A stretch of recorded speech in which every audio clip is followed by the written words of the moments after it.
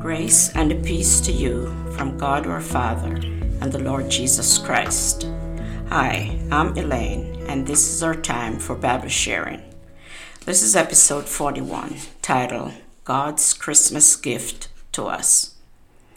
All too often, Christmas gets swallowed up in the business of shopping, sending cards, wrapping gifts, parties, lights, and baking. You may be there today. As we rush around, we can miss the wonder of what Christmas is all about. Even when we know, we can miss it. Christmas began with a gift given to the human race over 2,000 years ago. That gift was a child born in a Bethlehem stable and was laid in a manger. The birth of Jesus fulfilled many Old Testament prophecies. Isaiah 7 verse 14 tells us, "Therefore the Lord himself will give you a sign. The virgin will conceive and give birth to a son, and will call him Emmanuel."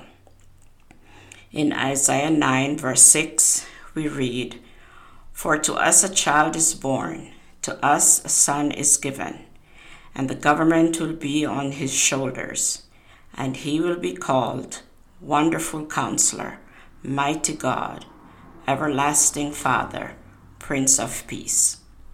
The birth of Jesus served as part of God's redemption plan. God's gift of a Savior was because of the greatness of our need. The future of the human race was at stake.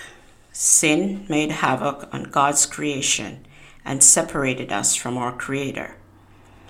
We read in 1 John 4, verse 8 to 9, "Whoever does not love does not know God, because God is love. This is how God showed his love among us. He sent his one and only Son into the world that we might live through him." Love was what brought Jesus into the world through a virgin birth in Bethlehem. God's love offers us eternal life through faith in Jesus Christ. Ephesians 2, verse 8 to 9 tells us, "For it is by grace you have been saved through faith, and this is not from yourselves, it is the gift of God, not by works, so that no one can boast." And in Acts 4, verse 12, we read, "Salvation is found in no one else, for there is no other name under heaven given to mankind by which we must be saved." Our need was great. Our gift was greater.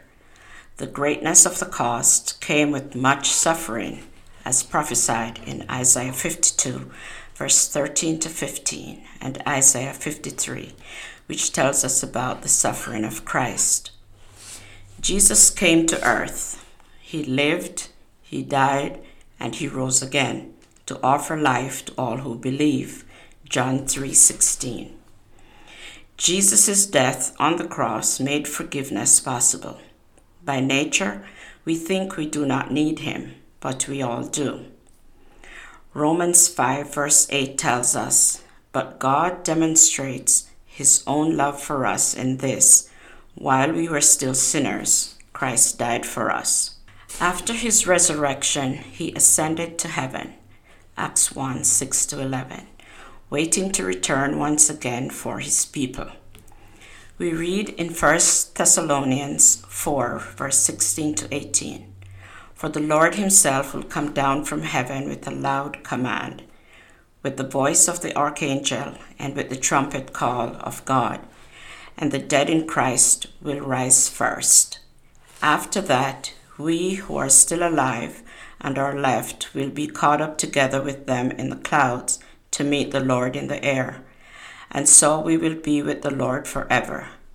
Therefore, encourage one another with these words." The true meaning of Christmas is found in the gift of Jesus coming to earth to offer salvation to all people. When we choose to believe and surrender our life to Jesus Christ, his blood cleanses us from all our sin. We read in 1 John 1, verse 7, "But if we walk in the light, as he is in the light, we have fellowship with one another, and the blood of Jesus, his Son, cleanses us from all sin."